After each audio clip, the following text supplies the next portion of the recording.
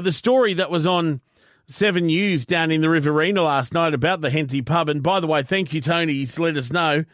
He says the Henty Field Days, they're on from the 17th to the 19th of September this year. Well, they need to get things sorted, don't they, before they, the Henty Field Days. What is it now, 1st of March? They've got a few months to find someone for the pub. But this is what the locals had to say down there in Henty about their pub gone. I just feel that it's a shame to see it that it's closed. Like someone to come in and reopen it.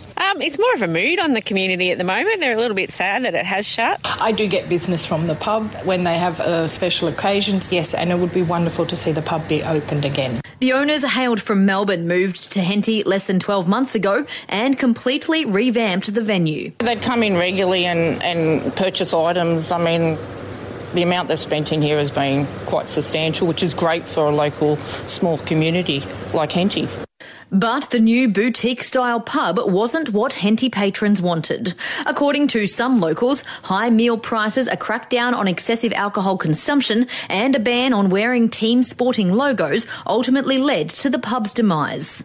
The race is now on to find a new owner before Henty Field Days in September. The Doodle Kuma Arms has a price tag of $995,000. And as far as what the new owners should provide... I've got a husband that would love a pizza. It's just a place where you can hang out and chat and not too fancy.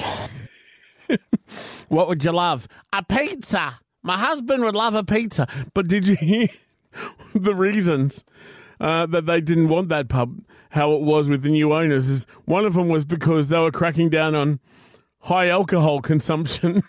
So it's a lonesome away from your kindred and all, by the campfire at night, or hear the wild dingoes call. But there's nothing so lonesome, morbid or drear, than to stand in the bar of that pub with no beer. Or in Henty's case, a pub not there at all. 6:44 Triple M.